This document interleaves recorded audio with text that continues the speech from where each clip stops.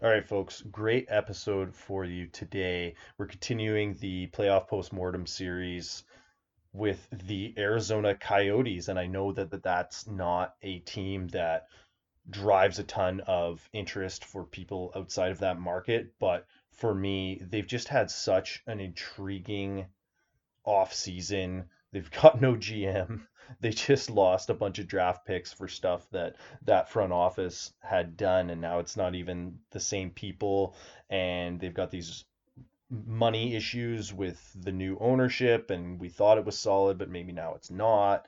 And it seems like a situation that could be coming to a head. So I had to get an Arizona focused podcast, and we brought on an excellent resource, Rose Ford from the Five for Howling blog. It's fantastic, and she brought a tremendous perspective. She was very resilient in her positivity about this team. Like you could certainly see throughout the interview, I'm kind of trying to drag it down into the muck with my perspective that things are really bleak, and she just relentlessly positive, and it was a really tremendous perspective to have, and I think it's valuable to get that insider perspective because so much of us just view it from the outside and we don't really recognize the passion that there is amongst the loyal fan base that they do have there. So it was great to see. It's a fantastic interview. I hope you enjoy it. But before we dive into that, I got to talk about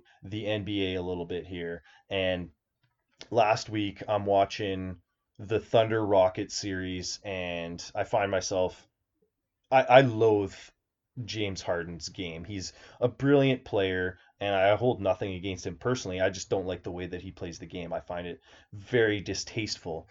And Chris Paul has a lot of those similar tendencies, and he used to be with the Rockets, so that was like a double dip of just sports hatred that I had for that team. And then suddenly Chris Paul gets traded to the Thunder. There's a big breakup in that team. And now they're playing in this first round playoff series, and it ends up going to game seven. And Chris Paul is fantastic closing out game six. He was fantastic closing games all season. There's a bit of a turn for a player like him who has had so many struggles in big situations. And then ultimately, game seven comes along and he doesn't perform up to the level. But what struck me was just how polarizing these players are. Like, there's lots of people who love James Harden. They love the way that he plays the game. They think he's phenomenal. They think he might be the best player in the game.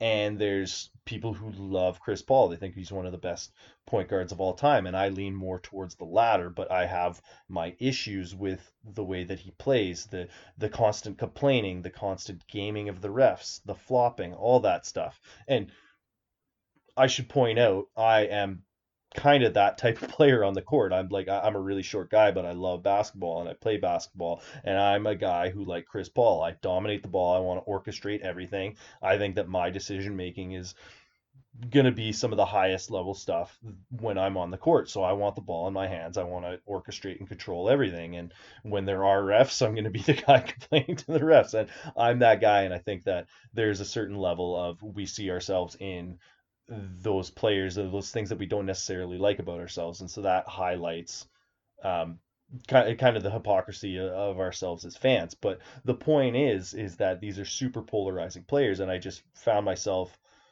really enjoying Chris Paul again, and it was so funny how as an underdog he's super enjoyable, and when he's not an underdog, when he's a front runner, he is absolutely distasteful.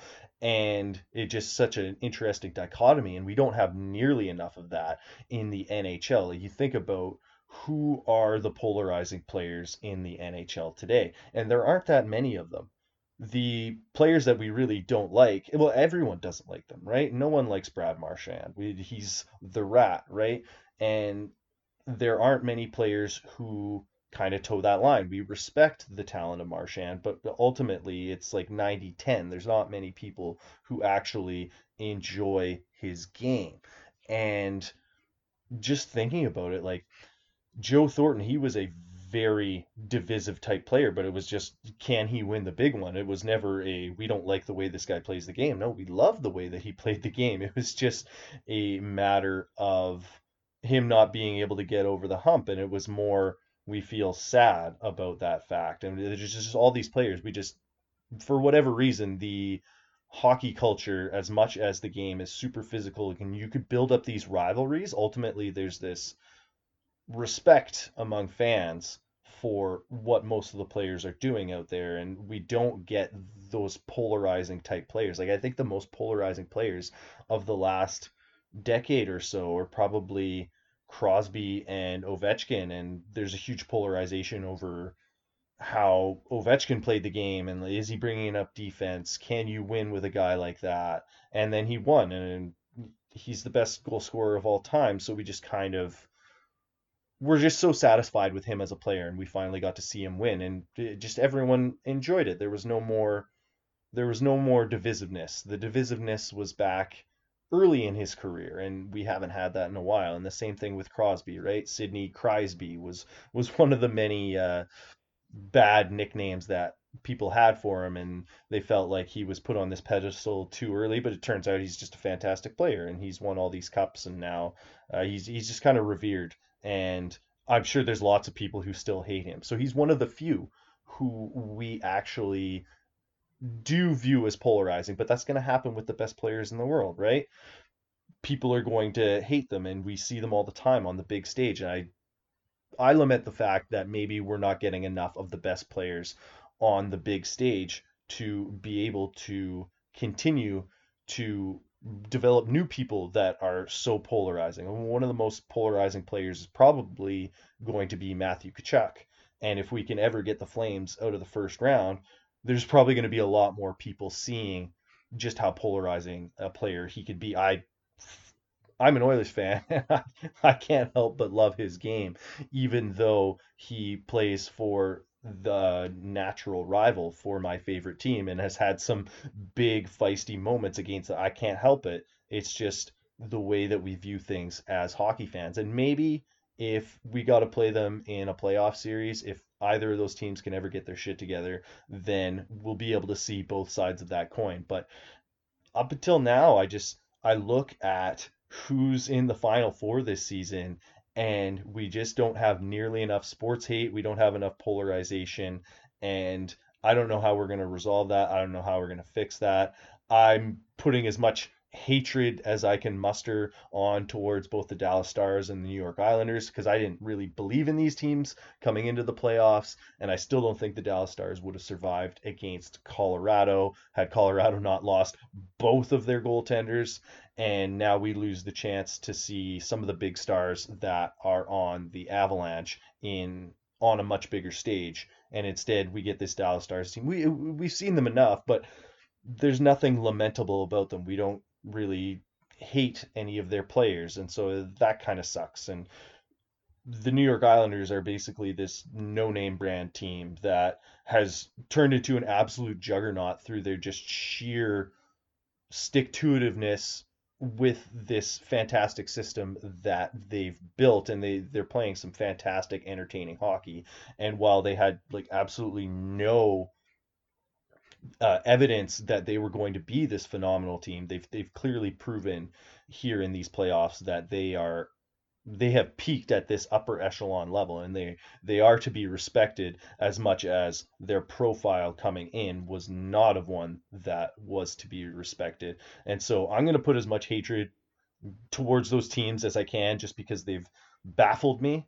But beyond that, there's no single player on any of those teams that as of yet, I've found a way to develop much sports hatred. And then you look at the Vegas Golden Knights, and they're maybe the most successful team that we have in these playoffs. They're the most recent team to go on a Stanley Cup Finals run, and they've got Ryan Reeves, who he's a fourth line player, and yet he's maybe the most polarizing player that we have left. You'll note in this podcast that Rose makes reference to how in one of their pre-bubble games he injured Nick Schmaltz, and she has sports hatred for Ryan Reeves. But should a fourth line player really be the player that you're deriving your sports hatred for? I don't think so. I think we got to find a way to start hating guys like Mark Stone or Alexander Radulov or some of the stars on these teams, and it doesn't exist. And so I don't know, maybe it's my job as a podcaster and someone who is trying to be involved in the sports media to generate some of this hatred, but maybe it's just not possible. Maybe there's something about hockey culture, or maybe there's something about the way that sports like the NBA, the players are so naked and they're so more heavily involved in the play that you can really focus in on the star players the way that hockey, the game, is just it's so much more team based, right? You saw it in game 7, the Stars get a hat trick from Joel Kiviranta, who no one had heard of before this game, and it's his second ever playoff game, and he becomes the biggest star, and that's just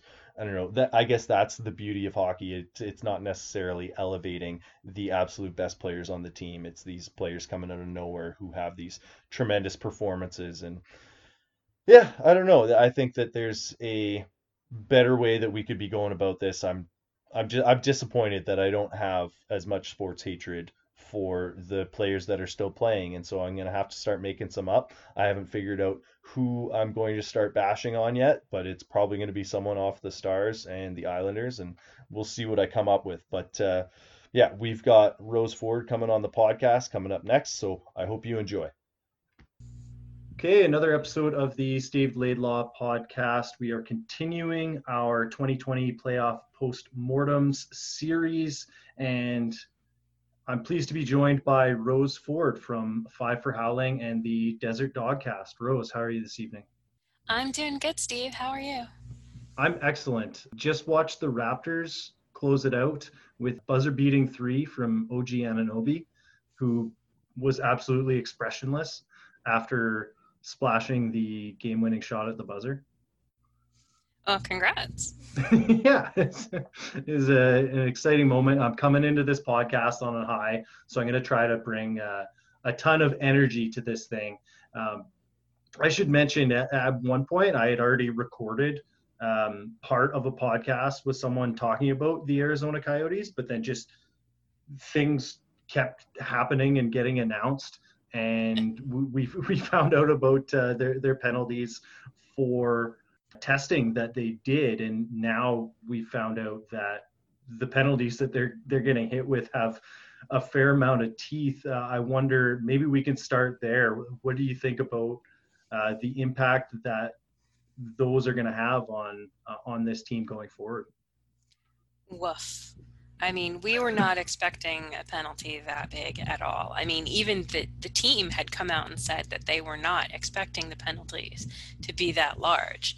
So, losing a second round pick this year, because we already don't have a first, and a first round next year, is really going to be rough on a team that has already had trouble drafting in the past, even before their whiz kid GM decided to start cheating. No, I shouldn't say it like that. He didn't actually know what was going on. Somebody else was doing the cheating, and he just wasn't aware. Supposedly, right? Well, Supposedly, I that's guess what's we'll been never reported. know. Yeah. It's always I'm really looking forward to I was looking forward to finding out what the punishment was going to be and finding out more about the story. And now that we've kind of heard it, I can't wait to find out in 10, 20, 30 years when someone writes the book on this what really did take place. And I think it'll be explosive and probably be a little bit more than what they've led on. But I mean, with relatively new ownership in Arizona and how much the NHL has struggled to have good ownership in that location, they really believe in it, but it's been a struggle. So I didn't think that they would come down with very much in the way of punishment at all, just because it seemed like these were the actions of the front office that was there before the Morellos took over, and now that they've taken over and maybe brought some stability, I didn't think that they would want to offer up that kind of punishment and make it a negative for a new ownership situation. But then And, they did. well, it's possible because the original penalties that we had heard for violating the draft policy was that it would be like a monetary fine, and they apparently chose not to go that route and take draft picks instead. So it's possible that by taking the draft picks, they're easing up on the new owner, because Steve Morello, his businesses that he owns besides the Coyotes have taken a real hit thanks to the coronavirus pandemic. He's in casinos and restaurants and construction, so his financially he's probably already hurting on all fronts. So Yeah, they none of might have. those businesses are in operation right now. Well, construction is still going on around here, so he might be okay there, but the rest of his businesses are, I'm sure, are hurting hard. Yeah, absolutely. And just because this was kind of it seemed like this was the front office's actions and maybe not a directive from ownership. And then what happened with Cheka and how he's like completely on the outs with the organization now, and he's trying to jump ship to another team, and it's getting absolutely acrimonious, and it's going horribly. I thought that if anything, they were going to levy the punishment on Cheka. Is you had the perfect fall guy. This guy tried to jump ship. The team's getting these penalties. Maybe you fine them a little bit and say, no, never do that again. And meanwhile, behind closed doors, Bettman's just levying this gavel, and he's shaking his fist at everyone else in the league and saying, you don't hire this guy. Like, he is now blackballed. He is not allowed in for years. And that may still be the case. Like, I would be shocked if we see him working for an NHL team in any capacity anytime soon. Yeah, and it's my understanding that he and the Coyotes are actually going through a contract dispute to begin with. So even before he can accept a job from any other team, they have to get the contract dispute sorted out. So I don't know what position the NHL is in to actually punish him when he's not technically under contract with anyone. Yeah, for sure. I thought it would just be one of those behind closed doors, like this guy's out. They're gonna have to come to a conclusion on what happens with his contract with the Coyotes. But in terms of him, once that's resolved, I don't think he's gonna be able to work for a team anyway, because I think that they're not gonna want him in there. Yeah, it would be shocking to me if he was able to go back with another NHL team anytime soon. So it'll be interesting to see, because he's clearly he's got promise and he's got other things to offer. So it'll be curious to see if he doesn't end up in some other capacity working in hockey or pro sports, but not in the NHL directly, because he broke in with his stats company. So he's definitely got some entrepreneurial opportunities whenever this all gets resolved. So he's out as the GM. Mm-hmm. Steve Sullivan's the interim guy. If there's a silver lining, there's moves to be made this summer, and we just watched the New Jersey Devils. They navigated some complicated trade deadline deals with Tom Fitzgerald in an interim capacity. So there's some potential for stuff to get done, and it sounds like they're talking to Taylor Hall. But any clue where this team is going on the GM front? There are several candidates that are being bandied about. Most of the usual subjects. For some reason, Pierre Maguire always ends up in those rumors, but I don't know how serious of a candidate that is. I think Sean Burke is a legit candidate. Eddie Olczyk is a candidate, and quite a few others as well. We at the moment have no idea what direction they're going to go in. I know from Anson Carter's interview with Alexander Gutierrez, the new CEO of the Coyotes, that he is actually friends with Bill Daly. So I'm sure they're getting input from the league on who they should hire and things like that. We do know that Peter Chiarelli, formerly of the Edmonton Oilers, is not a candidate. Oh, thank goodness. That could go horribly for you. That thankfully was confirmed by Craig Morgan of the Arizona Coyotes Insider.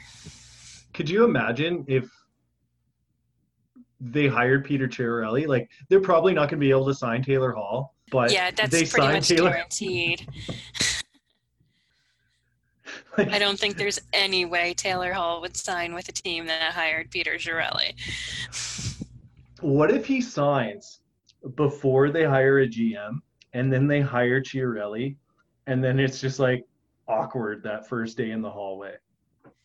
I think he'd find a way to make it a condition of his signing. No question. I think he might need a no movement clause there because Chiarelli's going to find a way to trade him. Oh boy. Do you have a favorite GM candidate out of the ones that are being bandied about? A favorite. It's tough to say. I've heard good things about Mike Fuda. I think he's one of the candidates as well. And Sean Burke actually has history with the club, so that would be interesting. He's worked for them before.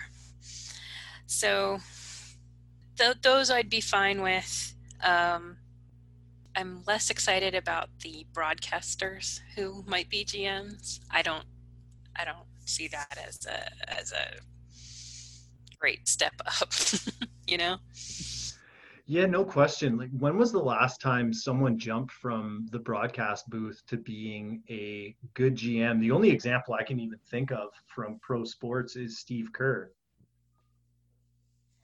Yeah, and he's done a really good job, but One I of don't those. know that we have a hockey equivalent. No, no, you may be right. It doesn't seem like those jobs are necessarily drawing from the same skill set. That might be a bit of a unicorn situation. So I've been building these podcasts kind of around the question of, is their window open or closed? But for the Coyotes, I really struggle to think that this is even the right question. So Yeah, where are you was at the with this window team? ever open? Exactly. Um, there are days when it doesn't feel like it was, but you know, they were in first in the division for like the first half of the year until Darcy Kemper got hurt. So there are a lot of positives about this season that we have. So it's just unfortunate that right at the time that they brought Taylor Hall on is when Darcy Kemper got hurt. And then Antti Ranta was also hurt at the same time. So that kind of derailed most of the rest of the season until those guys were back and up to playing speed. I mean, they were only 4 points out of a playoff spot when the pandemic pause happened. So it's not like they couldn't come back. And they had 8 home games to get it done on the schedule. So it's possible they would have still made the playoffs anyway.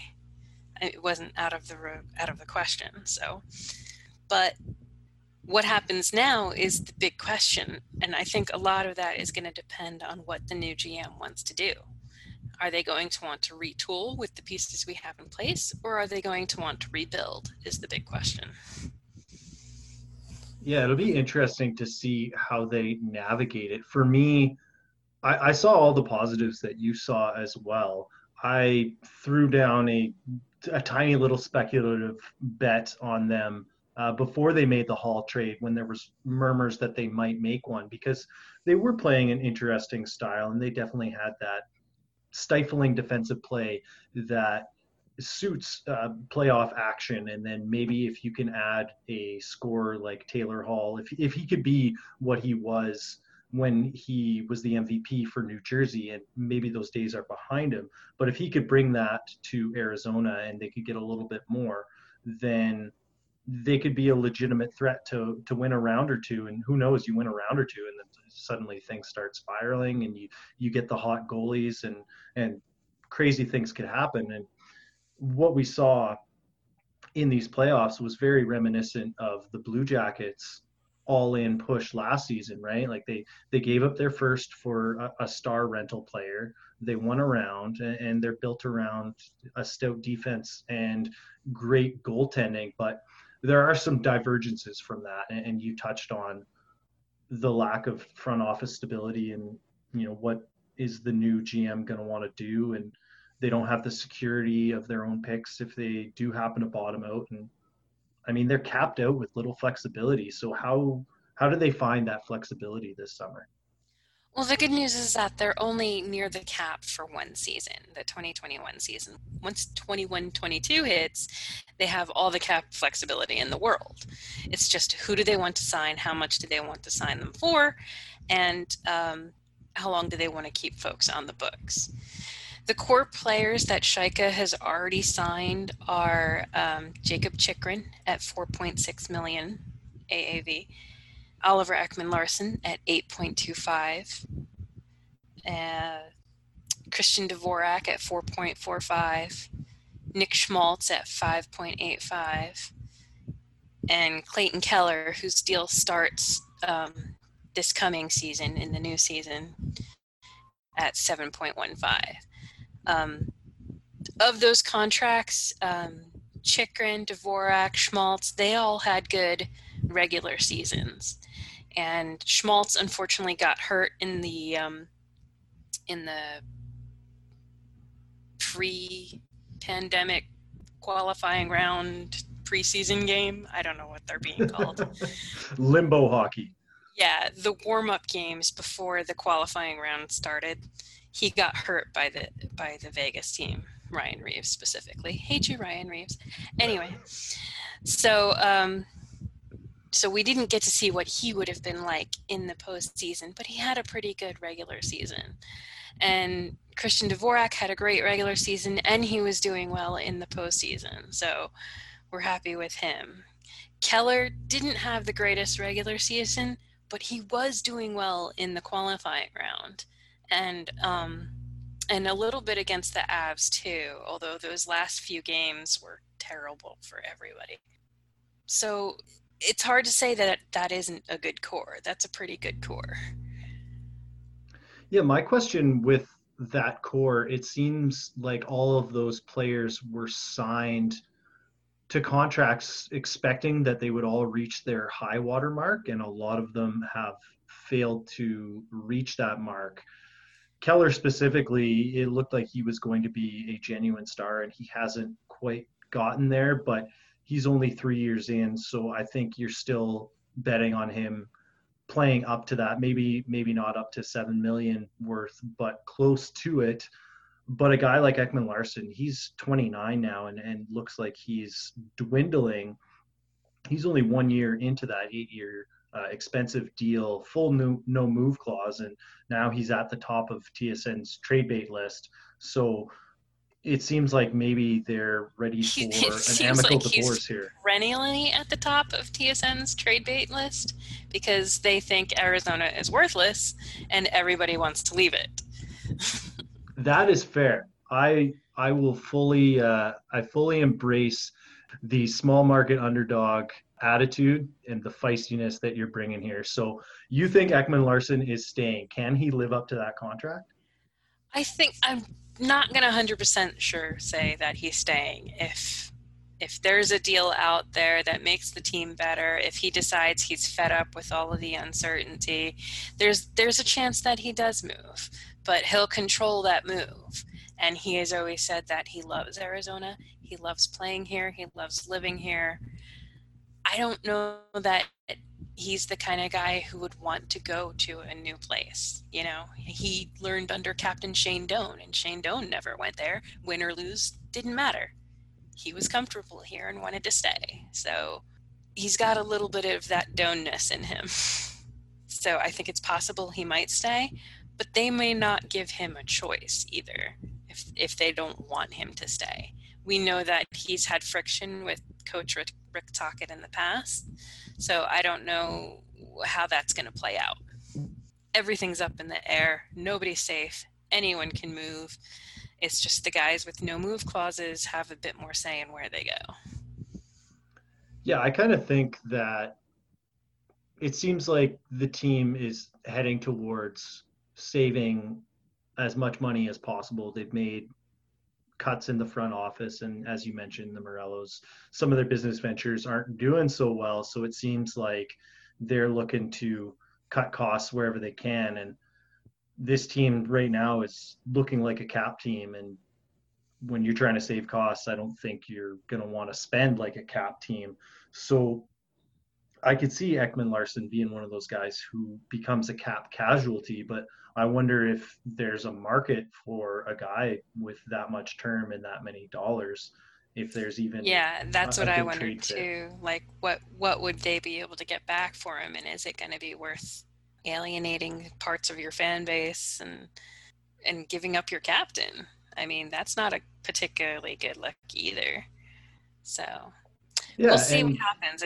It's a big off season, and another name that's getting dangled out there is Darcy Kemper, and he's their main starter, and his deal is only 1.85 for the 1920 season and 4.5 for the 2021 season. So that's a much easier trade. I mean, yeah, he was a Hart candidate. yeah, I can't imagine why you would want to. Your team is built around defense and this elite goaltending, and Kemper took you as far as he could before having to play so many games in such a congested amount of time. And he was their MVP. So I can't imagine why going into a season where you don't have your first round pick, you'd be looking to cut that guy. But I guess when you're at the point of desperation of getting some money off the books, you're going to sell the guys who have the most cachet, the ones that you're getting the most calls about, end up being the most obvious. But do you think this team even sniffs playoffs next season if they remove their number one netminder? Woof. Um, no, honestly. Well, it depends because this is a volatile goalie market to begin with. Like, there's a question whether or not the Habs' recent acquisition of Jake Allen does that mean that Carey Price is going to be moved, or are they gonna be moving other pieces? I mean, I don't know too many teams that can afford to spend $15 million on their goaltending. Yeah, I think for Montreal, this is a situation where they've got money for one summer and one summer only, and then their whole top line hits unrestricted free agency. So they look at it as we've got a good prospect in Caden Primo. He's not quite ready to make the leap, although he played well in his 2 games this past season. But their backup play was awful. They got like a 4-6-3 record out of their goalies, and the only time their backups didn't give up more than 3 or more goals in a game was one of Primo's games. So they're thinking we've got some money to spend.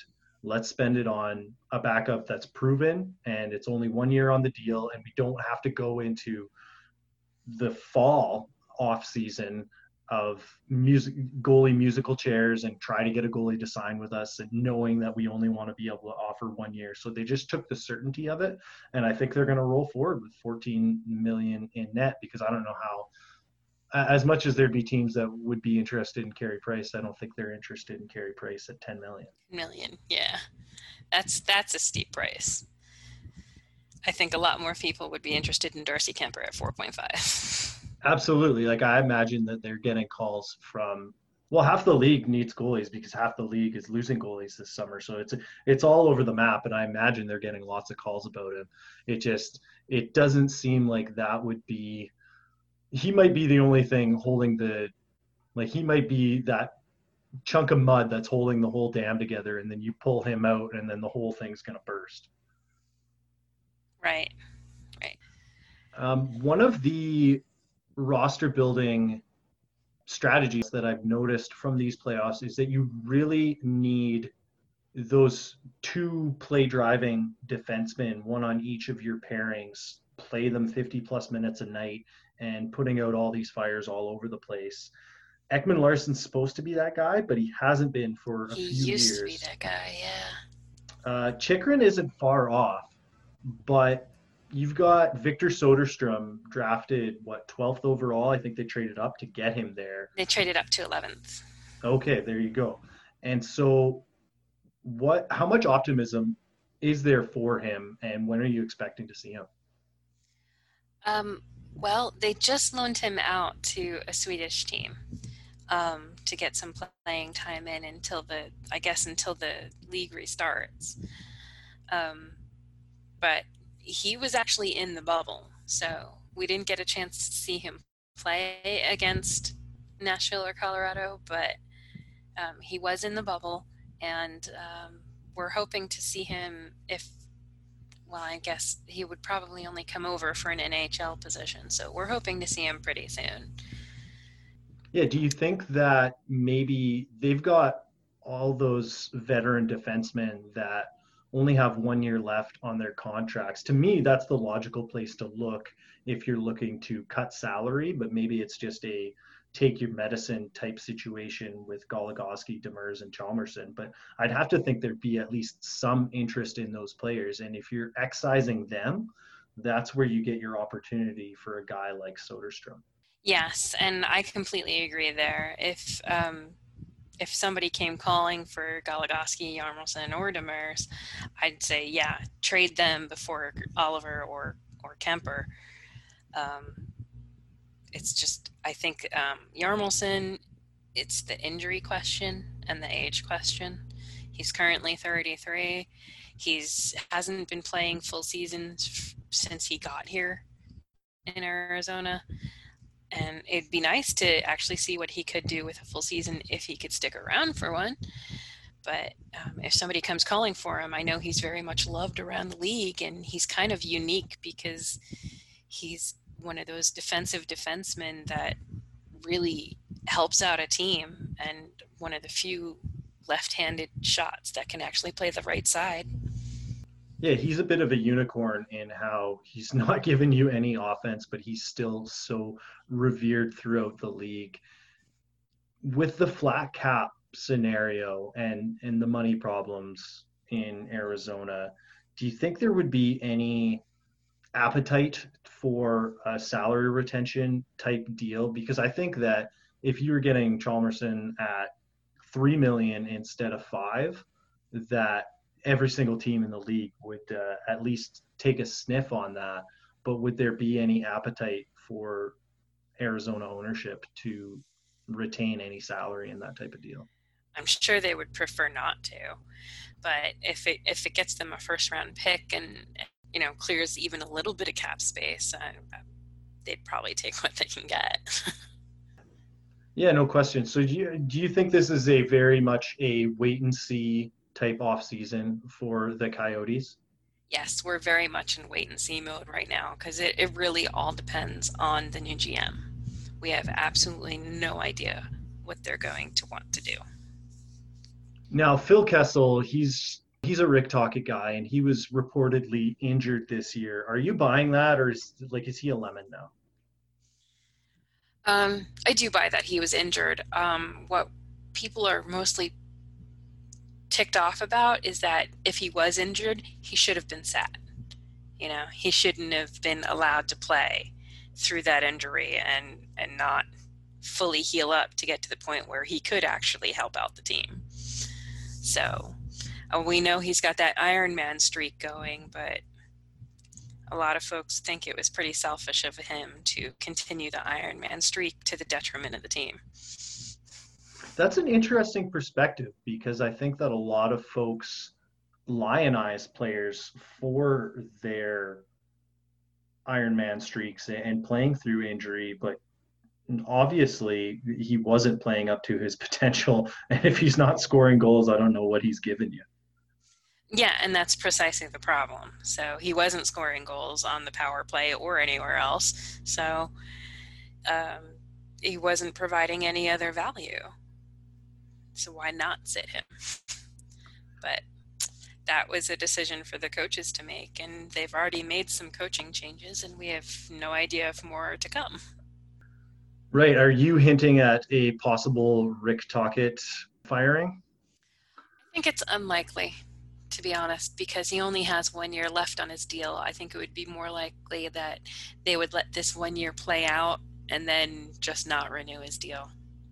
That's interesting synchronicity with all the money that they have coming off the books after this coming season, on top of their coach going free as well. Yeah, I'm not sure exactly what Shrika had planned for 21-22, but I imagine it might have had to do with the incoming Seattle team and the expansion draft. Yeah, everyone's worried about that. Is there a player that you're really concerned that the Coyotes might lose? I don't think when I went through the exercise of looking at it, I don't think they were at risk of losing too much. Um, no, not particularly. When we went through the Vegas draft, we were somewhat concerned over who are they going to take, who are they going to protect, what goalie is going to be available, that sort of thing. And unlike teams like Florida and Columbus that gave up a lot in order to keep the players that they wanted, the Coyotes just let Vegas pick, and they ended up picking Teemu Pulkkinen. So I think that same strategy could work to your advantage in Seattle as well. Just let them pick. Protect who you're going to protect and let them pick and see what happens. It's only one player when you get down to it, and one player doesn't have that big of an impact on an NHL team. Yeah, and it doesn't look like they're going to have any crazy albatrosses on the books that they're going to look to cap dump the way that Anaheim dumped Clayton Stoner and ended up giving up Shea Theodore. Like just, oh man, Vegas crushed that draft. They did, yeah. So I was thinking that the Ottawa Senators they kind of survived a 1 year fit of rebuilding without a first rounder. So I think that their example is somewhat instructive, although I wouldn't necessarily say that Arizona has stars quite to the level of what Ottawa ended up shedding to kind of fuel their rebuild. But if you hold out, I think that there's the silver lining is that you can fetch a handsome return. Are you looking for this team to kind of go into next season and try to win? And then if they don't get there, they shed whatever expiring deals they have at the deadline? Yeah, I think that's actually probably the best bet is to, we did actually make the playoffs. We were close to making the playoffs when the season stopped. So it doesn't make sense to me personally to blow everything up and pretend like this is some big horrible, you know, crap the bed situation. um, they got back to the playoffs for the first time in 8 years with this roster. I think a little bit of retooling um, could actually really help them out. And any player that they were going to draft with their 10th overall, their 18th overall, I don't know what number pick, but it definitely wasn't in the top 10, that they would have had the had they not made the Taylor Hall trade, or any player that they would have drafted next year wouldn't be around to help the team anyway. So I think they should give it one more shot and see how it goes. And then if it doesn't work out, then you can start trading away your core. Yeah, I also think that with the situation that we're in now, seems like a whole whack of amateur leagues aren't going to be able to run, and scouts aren't going to be able to travel and get out to rinks and do their reports. It's going to be, I think the 2021 draft is going to be the most erratic draft since maybe the Nail Yakupov draft. So you could end up in this situation where you're losing your first in maybe the perfect year for it. And I don't know if there's a little bit of irony in them losing that pick for illegally testing prospects when this coming season every team's going to be tempted to do so. Like there might not be a combine where there's going to be a whole bunch of prospects we don't even see, and you could end up with the best player in like the fourth round. Yeah, who knows? This draft is definitely going to be interesting to watch, um, just to see what happens. But yeah, the Coyotes don't have a pick until the fourth round, and then they have their fourth, fifth, and sixth and seventh. And then in 2021, they've got a second rounder if Taylor Hall doesn't sign. If he does sign, then the New Jersey third rounder becomes a second rounder, and they won't have a pick until the third round. And I got to assume that you're rooting for the Taylor Hall signing and you just take your chances in the draft. That would be ideal for me, but whether or not he wants to re-sign with an organization that reportedly was having trouble paying the per diem the last few days of the season um, is a question. Yeah, no doubt. And it doesn't seem like they have the cap space to go there either without making sizable cuts. Yeah, they're definitely going to have to move players out if they want to re-sign Hall at the price that Darren Dreger is reporting he's looking for, which is 9.5. So they would definitely have to move somebody. Whether it's somebody on the defense, which would be my preference, or maybe a Derek Stepan who only has 1 year left and could be a quality center somewhere else. Maybe that would be the way to go. But, again, still waiting on that GM. Do you think it's even advisable to give Hall that type of extension? Like we talked about Ekman Larson already not panning out quite as well as you would have liked on his long-term deal. And we're talking about another guy around the same age who would be signing a long-term deal and has dealt with some injuries and is looking like maybe his game has seen better days. Um, if it were me, I would probably sign him up to the age 35, but not past it. So sort of a longer term deal, but not super long term, because he's only 28 right now. I Yeah. think part of the reason that Taylor Hall had such a down year is because last season he had a knee injury, and we know on the Coyotes from experience that it takes about a year for players to recover properly from a knee surgery injury. So if that timeline holds, then this coming season is when Taylor Hall would be back to normal. Interesting. So you know I'm a big fantasy guy. So you're extolling the virtues of a 1 year lag time theory for players with knee injuries. Yeah, we've seen it a lot because there have been a lot of knee injuries for some reason on the Coyotes. Damaris had a knee injury, Brad Richardson had a knee injury, and they were able to come back, but they weren't the same until the next season. Wow. Same with Jacob Chikrin too. Do you dare speculate as to why? Is it just the lack of confidence or is it a confluence of a bunch of issues? It's probably a confluence. Most of the time when you have a rehab off season, you're not able to put in the level of training that you normally want to in order to be fit for the season. I think is a big part of it. And then also you do have to get over that confidence of playing on your knee again because it's so integral to the game.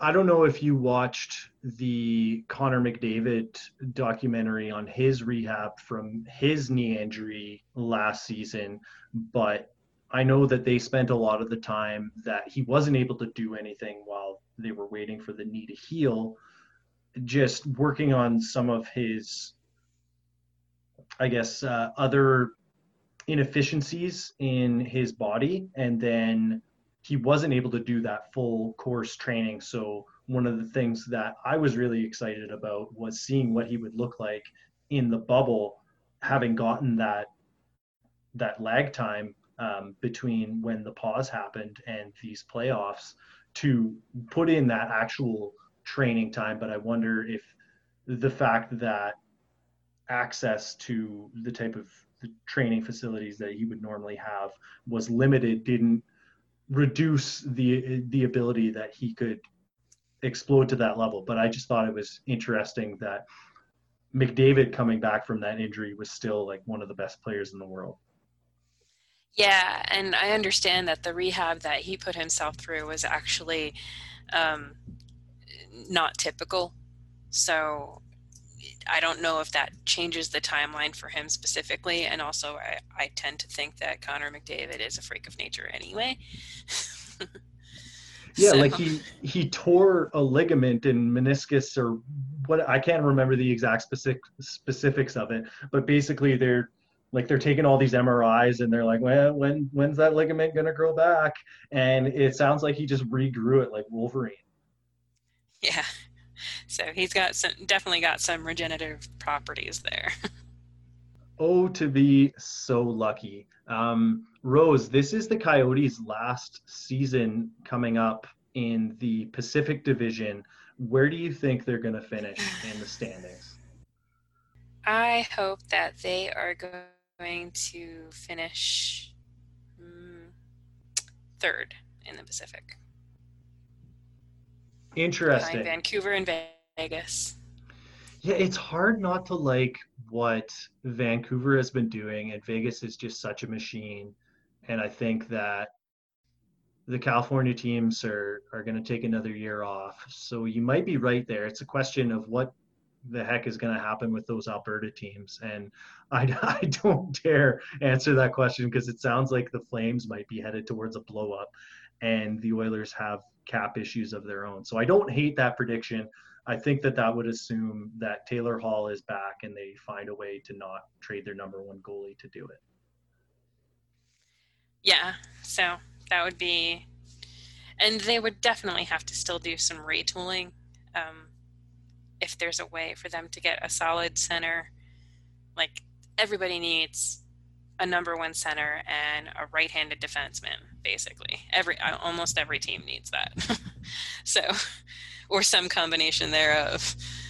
So, And are you and optimistic that Victor Soderstrom and Barrett Hayton might fill those holes? they'll definitely help. I don't know if Baron Hayton is an elite number one center, but I think he could be a number two, and Christian Dvorak can fill the number one role for now. So we'll see how he progresses. Victor Soderstrom, we haven't really had a chance to see too much of, but I'm hoping that he will be that right-handed defense partner for OEL that OEL has desperately needed for so long. And I know he's been partnered with Jason Demers for a while now, but Demers has his injury issues too. And as great as he is in the room, I think having somebody more defensively responsible would help Oliver out and help him be able to take over games again like he used to. So you are There's firmly options. in the don't trade Ekman Larson camp A on little bit that. of bias there because he's one of my favorite players. Right, right. So I think we'll close on that. We'll go out on a high note. Ekman Larson is the new Shane Doan as you had alluded to previously. So Rose, I really appreciate you coming on and being generous with your time. Is there anything that you'd like to plug before we get out of here? Our editor at Five for Howling, Carl Pavlik, just posted his Coyotes postmortem for the season. So if people want to go check that out, they can go to fiveforhowling.com, all spelled out. Oh, that's And fantastic. It sounds like excellent companion reading. though his opinions probably are a bit different than mine. Oh, well, that would just make it that much better, a diverse set of perspectives. Well, right on. Like I said, I really appreciate you coming on the podcast, Rose. Thanks for having me, Steve. All right, everyone, that was our show. I hope you liked what you listened to, and if you did, please like, subscribe, and review wherever you get your podcasts. Stick tap to Rose. You can find her on Twitter at Rose Colored Fact. She's pretty fantastic, and make sure you check out her work over at fiveforhowling.com.